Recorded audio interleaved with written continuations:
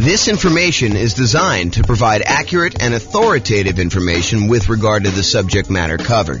It is offered with the understanding that the presenters are not engaged in rendering legal, accounting, or other professional services. If legal advice or other expert advice is required, the services of a competent professional should be sought. Welcome to the Midland Real Estate Investing and Real Estate Financial Planning Podcast. Learn all about investing in real estate in Midland, Texas, with a combination of real estate financial planning and modeling with numbers specific to Midland, plus syndicated, more generalized recordings of live and pre-recorded real estate investing classes, not all of them specific to Midland. Be sure to stay tuned after the podcast for a message from our sponsors. Well, good morning and welcome, everyone. This is James Orr, and this is a brand new class. I think it's going to be a really short class, actually, but it is an important class, and that is actually in the title. It is the importance of loan planning for real estate investors. And you're like, loan planning? What is loan planning? Well, there are limitations on how many and what types of loans you can typically get, and also the preferred order, the order that is going to be optimal for you as certain types of real estate investor. Like if you're going to be a nomad or something like that, then there are definitely a order of loans that you may want to consider. And there's probably exceptions to all these things I'm about to say, but it is good to think about this because you could back yourself into a corner and put yourself in a situation where you wish you would have done things differently had you only known. And so this is my opportunity, my way of telling you in advance so that you do know and you can plan around this. Okay. So before I even begin, I will tell you, these are discussions you should be having with your own lender and your own real estate agent. And so, go sit down with them. And part of what I think a real estate agent and what a lender should be doing is offering you this type of consultation. They shouldn't be, in my opinion, just selling you a house or selling you a loan. They should be helping you plan, helping you kind of like formulate a plan and make sure that you avoid making mistakes down the road. It's not just about getting this deal done. It's about getting to your ultimate goal of being financially independent with real estate, if that is your goal. But whatever that is, you really should be talking to your lender and your real estate agent and kind of getting this plan. Okay, so let's talk about loan planning. First, you can get Fannie Mae, Freddie Mac loans. These are the quasi-government loans that most lenders sell their loans to.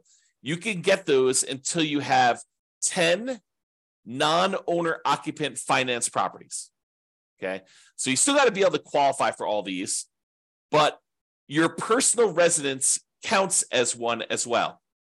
So if you have a property that you're living in, you can have 9 additional non-owner occupant finance properties. And then they're going to cut you off from getting additional non-owner occupant investor finance properties from Fannie Mae, Freddie Mac. So that's sort of the rule, is that 10 finance properties. Now, we said that your personal residence counts as one. Any portfolio loans and any other loans you have on like single family homes, condos, townhomes, duplexes, triplexes, fourplexes, any loans you have on 1 to 4 units, they do count against your 10 too, even if they are adjustable rate mortgages and balloons. So adjustable rate mortgages, the interest rate on those loans varies. Sometimes they'll be fixed for 5 years and then they vary each year after that. Sometimes they'll be fixed for 3 years and they vary after that. Sometimes they'll be fixed for 7 years, whatever they are. So all of those would count towards your 10. And any balloons. Balloon is like you have a loan and maybe the payments are based on it lasting for 30 years, but there is a balloon at 10 years, which means that you need to either refinance or sell the property or pay off the loan at the 10-year point in order to be able to continue with that property. Otherwise, the loan is going to be called due and they're going to foreclose if you don't actually pay it. So really those loans, the portfolio loans, any 1 to 4 unit loans, they do count against your 10. So like what if you're buying properties as an owner occupant, like a nomad, moving into the property, living there for at least a year, and then converting those to a rental property and then repeating those properties. And maybe you've done that 5 times so that you have 5 properties and you're about to move into your 6th. Well, all of those would count towards your 10 in total. So realize that all of those loans do count towards your 10. Now, You can get more than 10 if you're buying another owner-occupant property. So let's say you decided you're going to go buy, 10 investment properties. You have a inheritance from mom and dad or your rich uncle, and they actually allow you to go and they give you enough money so that you're allowed to go and buy 10 properties. You've got enough down payments for 10. Are you then, and you get 10 Fannie Mae, Freddie Mac sort of loans where you're putting 20% down, 25% down in order to buy those. Can you go buy an 11th property with some type of Fannie, Freddie, 30-year fixed rate financing type of loan? And the answer is yes, you can, but only if that 11th property is an owner-occupant property. You can buy more than 10, but it has to be an owner-occupant property. So you need to be able to think this through about like how many loans you're going to get and what type of loans you want to get. So if you go and you do, and by the way, it's not just number 11. You can do number 15 as an owner-occupant. There's no limit to the number of owner-occupant loans you can get. And you can convert the previous ones you had to investment properties, but you can't initiate a new loan as a non-owner occupant. You cannot get a new finance property as an investment property beyond loan 10. And that's really what we're talking about. So there's really no hard cap on the number of nomad properties that you can do. Now, you still have to qualify for all these, right? Like you still need to have your debt to income ratio. You still need to have the reserves for that. You still need to be able to qualify with your credit score. But there's no limitation on the number of loans you can get that. So why are we even making such a big deal out of all this stuff? Like I went and I told you that there's this 10 number and like it's important for you to think about, but like what is the big deal? Why are we so concerned about these Fannie Mae, Freddie Mac type loans? Well, one of the reasons we're so concerned about them is they are the 30-year fixed rate loans that you could typically get. If you remember when we talked about all the different loan types we can get, conventional loans and VA loans and USDA loans and, the portfolio loans and commercial loans, if you remember, really the concern about a lot of these other bonus loan products that we have, the portfolio loans and commercial loans and all that other stuff, is that they're not usually 30-year fixed rate financing. And so if you are concerned, as I think you should be, at least a little bit concerned about some type of interest rate risk, having these rental properties that all have variable rate loans on them or adjustable rate mortgages on them, are you concerned about rates going up? It's possible rates can go up. Look at what happened in the last year. And if you think, 7%, well, that's really, really high. We're never going to go above that. Well, I think I did some math. This is probably a year ago now at this point. I made a whole new tool for you to be able to put in what the current interest rate is. And then I tell you what percentage of the time interest rates have historically been above that. And right now, I think at like 7%, interest rates have been above that like 50% of the time or more. So realize that we can go a lot higher than where we are today. And if you're getting these adjustable rate mortgages, then you have some type of at least potential interest rate risk. So these 30-year fixed rate loans that you're able to get, the 10 loan spots that you're able to get with these are really, really valuable and really, really important. So you got to be careful about that. And that's why we're talking about thinking this through and doing some loan planning with the help of your real estate agent or your lender to begin with. So after you get to these 10 finance properties, which I'm using 10 to kind of show you that it's like if you're trying to buy another investment property. But as I mentioned, if you're buying another owner-occupant property, you can go above that. But let's just say, after you get to your 10 finance properties, if you want to buy additional investment properties, you're typically using some type of portfolio loan. Portfolio loan, just to recap that class, but go watch the class if you want more information, is a loan that the lender is keeping on their books. They're not selling it to another quasi-government organization. So after the 10 finance properties, you need to get a portfolio loan or a commercial loan, or you get private financing, which we covered yesterday in detail, or you need to do some creative financing in order to then purchase additional investment properties. By the way, the commercial loans, which are typically used when you're buying 5 units or more, they do not count towards the 10. So if you have an apartment building, you bought a 50-unit apartment building, that does not usually count as one of your 10 finance properties. So there's kind of a way to kind of think about that too. So, some people might use the strategy of, I'm going to go buy whatever it is, 10 investment properties over time. I'm going to wait for the equity to kind of build up in them. Some properties going up in value, so they appreciate a little bit. You're paying down the loan, so you're paying down the debt, and your equity is increasing. And then eventually, you might use a 1031 exchange where you sell those properties, move the equity from your properties, and you go buy a 25-unit apartment building or 50-unit apartment building or 100-unit apartment building, whatever you're going to do. And then you could start back over with your Fannie Freddie loans if you wanted to do it that way.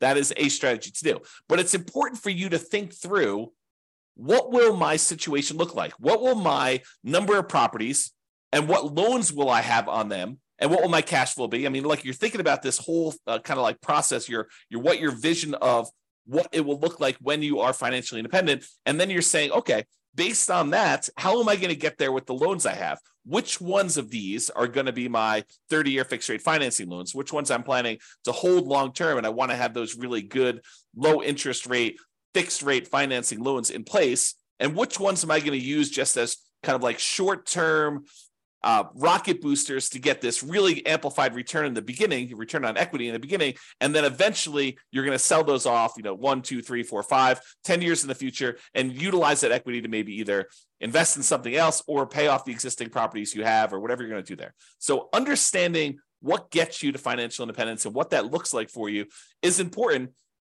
And then sitting down and figuring out which loans are going to go with which properties is what we're talking about. Loan planning. How you're going to get those loans and which ones are going to be there and what will look like at the end. And if you have to do some really complicated stuff in the middle, what it will look like in each one of those complicated stages. Okay. So use your first 10 loan spots wisely. These are the 30-year fixed rate loans with low interest rates and typically high mortgage balances, especially if you're doing some type of like nothing down nomad/house hacking strategy, or low down nomad versus house hacking type strategy where you're basically buying properties with 3% down, 3.5% down, 5% down, or nothing down if you're doing USDA or VA for the first couple ones. So make sure you think through these ones because they're typically the really high mortgage balance ones, and they typically have relatively low interest rates compared to the other loan products you can get, and they're fixed rate financing. So have a good loan plan and think that through. Now, one of the considerations when you're thinking about this is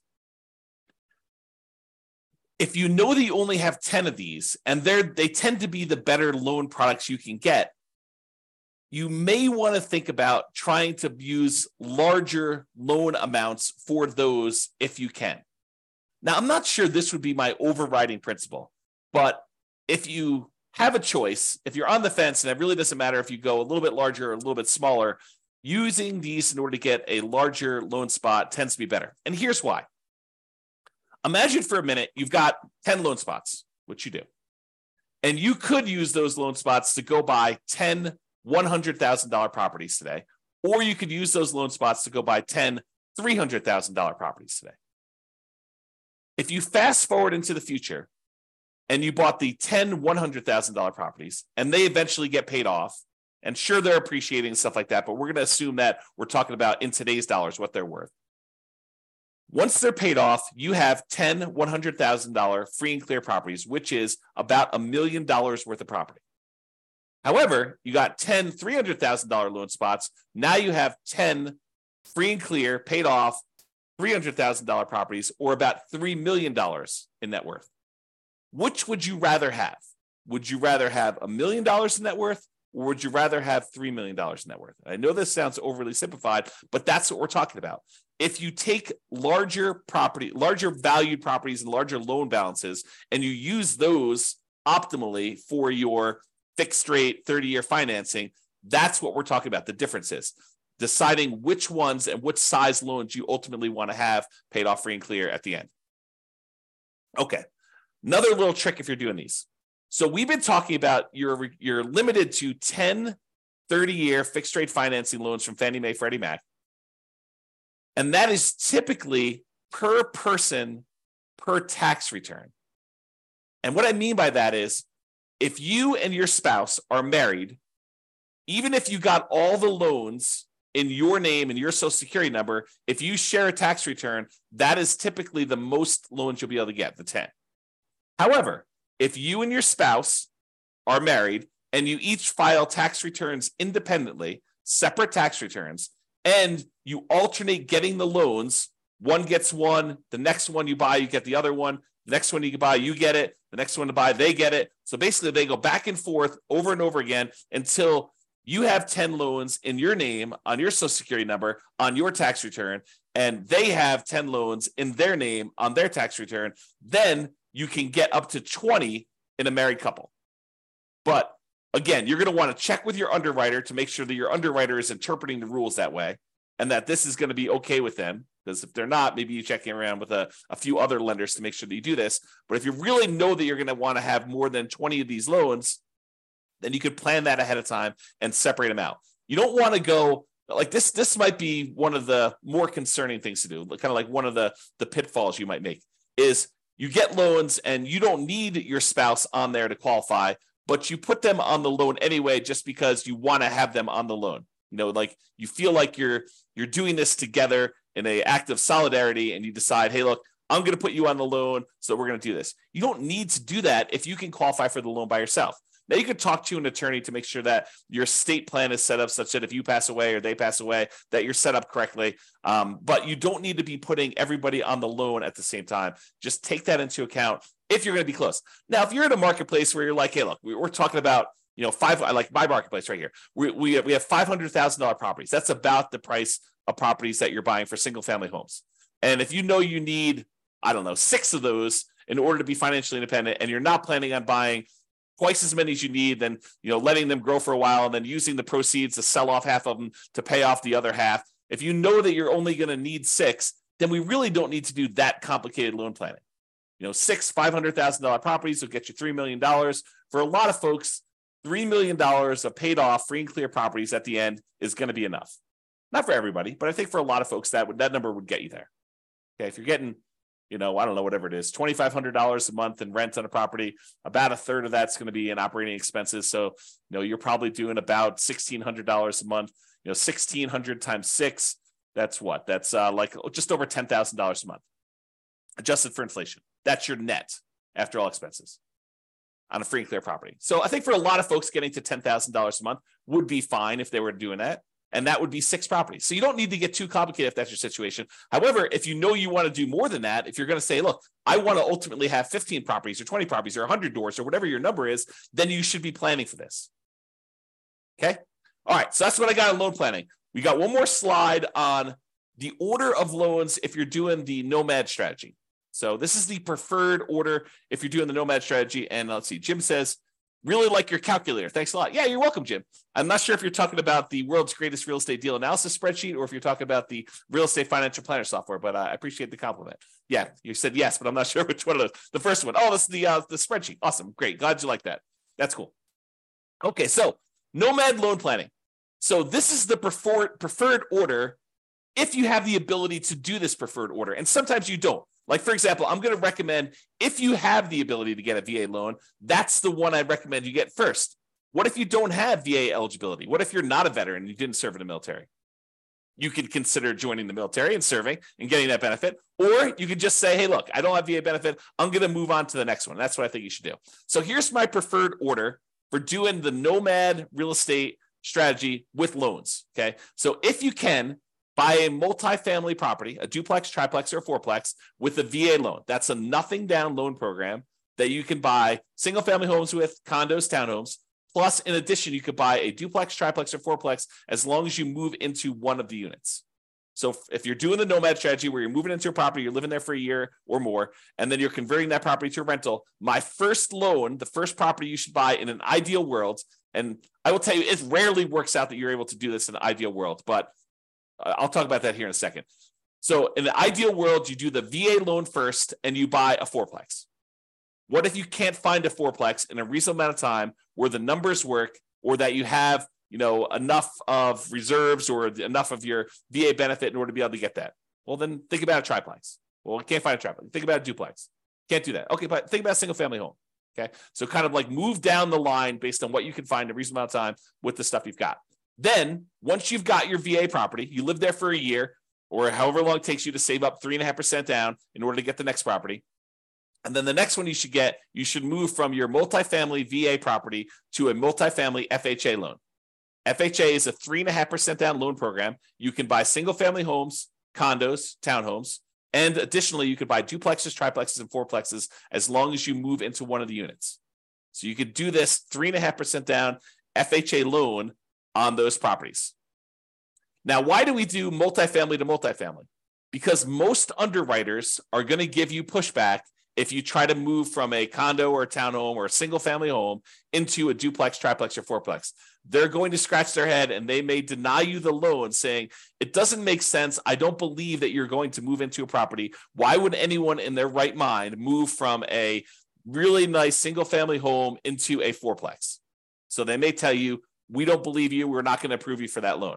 So you may find an underwriter who's willing to make that exception. And as far as I know, there's no hard rule about that. But most underwriters are going to give you pushback if you try to move from a single family home, condo, or townhome into some type of multifamily property.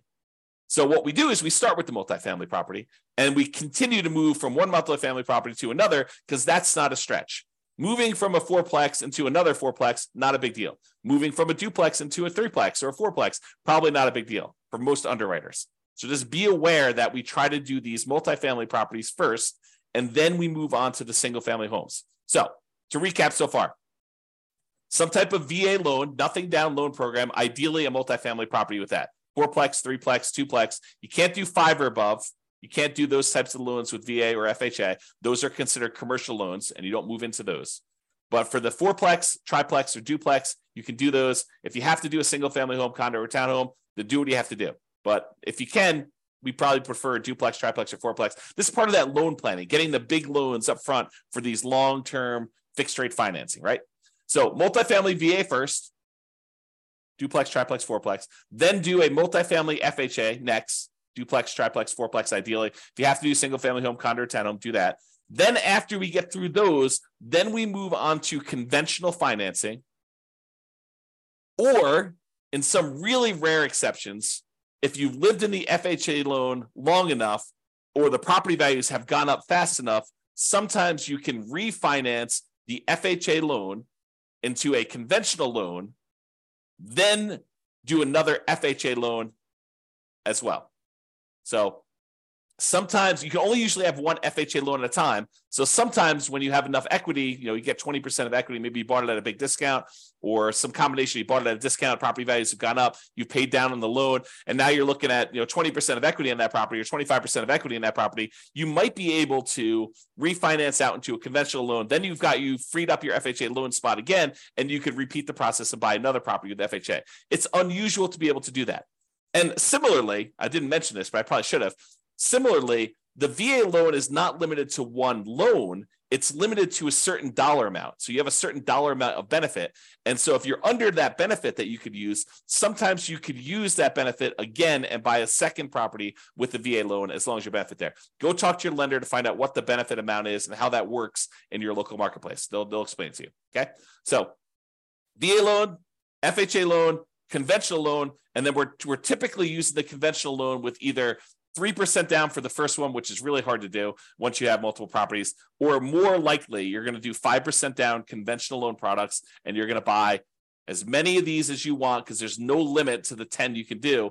Like when you're doing owner occupant, you can go above 10. If you're doing non-owner occupant, if you were going to try to put 20%, 15% down with PMI or 20% down and buy these and not move into them, you would be limited to 10.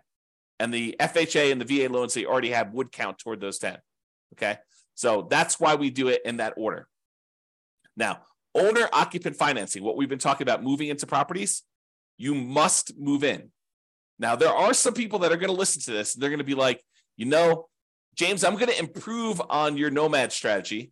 I'm going to kind of tweak it a little bit. And what I'm going to do is I'm going to tell them I'm moving in, but then after I close, there's going to be something that happens to me where I'm not going to be able to move in. I changed my mind, or, I decided to get married and I'm moving in with my girlfriend and we're going to share a property then. So I technically am not going to have to move into the property. And that's how I'm going to speed it up. I'm basically I'm going to tell them I'm getting an owner occupant property. I'm going to get an owner occupant loan, but then I'm going to either move in for a really short period of time, like a week, or I'm not going to move in at all. And I'm going to sort of trick the system because I know that I could do this. What you're talking about doing, it's called loan fraud, and you can go to prison for it, okay? It's occupancy fraud. It's a type of loan fraud, and yes, lenders do check. When I teach this class, and I talk about this live with other people, we have a lot of people in the room that are doing the nomad strategy where they're moving into properties. So I do a poll of the room. I'm like, okay, let's see. So of the people here that have done this nomad strategy where they've got an owner-occupant loan, they moved into the property, and they're living there for the first year, how many have had a lender come and check to make sure that you're living in the property? And like half the room's hands go up. Yep, they do check. So if you think you're going to sort of pull a fast one on the lender, first of all, why would you do that? You've got a partner in a lender who's going to loan you, 95%, or 96.5% if you're doing an FHA loan, or 100% if you're doing a VA loan. You've got a partner who's willing to loan you literally millions of dollars to do this strategy to help you become like financially independent and rich. And what you want to do, your first instinct is, let's screw them over. What are you thinking? You've got a partner who's willing to give you these 95% of the money in order to do these deals, or in some cases 100% of the money to these deals, and your instinct is, let's screw my partner over? That's horrible. So don't do that. Follow the rules, do it right, and just be successful doing it. Okay? So, off my soapbox. That is what we typically recommend for loan planning. I'm going to do the conclusion here. I've got a few people on live. Doing a conclusion here. If you've got questions about this particular topic, loan planning, or the order you do loans for the nomad strategy, go ahead and queue those up in the chat, and I'm happy to answer those. But in conclusion, planning your loans can help you avoid unexpected limiting surprises later. You don't want to get to the point where you're doing your process and that you want to do 14 of these things, and then you didn't realize that you're only going to be able to do 10 conventional fixed rate financing loans. You want to plan for that, taking a few minutes up front. And this, we're not talking about spending days doing this, right? Like, this is a meeting with the lender, like once a year, maybe, in order to make sure that, you're on track for the type of loans, and make sure that any policies didn't change or any programs didn't change or whatever you're doing. But taking a few minutes up front to discuss this with your lender, and maybe to a lesser degree, your real estate agent, because your real estate agent may have some more insight or different insight than your lender have. This could save you a lot of money, a lot of frustration, and a lot of heartache later. And so that's why we do a very short segment on this. And that's why we make a big deal and explain to you what is going on and why there's limitations there. So lay out your plan, or if you're unwilling or unable to do that, at least utilize the general best practices that we've outlined in this presentation. That's all I got. It doesn't seem like anyone's got any questions. I do appreciate you guys coming on live. This has been James Orr. Have a great day, everybody. Bye-bye for now. With home prices up, mortgage interest rates up, and rents up, but not quite enough to counteract the higher prices and interest rates, cash flow on rental properties in Midland is harder than ever. Book a call with the Real Estate Financial Planner to apply our proprietary 88 strategies to improve cash flow on your rentals. See the show notes for a link to schedule your call and improve your cash flow today. If you're a real estate agent, lender, or professional in Midland that wants to help our real estate investor listeners, consider reaching out to learn about collaboration opportunities with this podcast. We'd love to add more value to our listeners by having you assist our investors buy, sell, and finance their real estate investments. See the show notes to schedule a call to discuss collaboration opportunities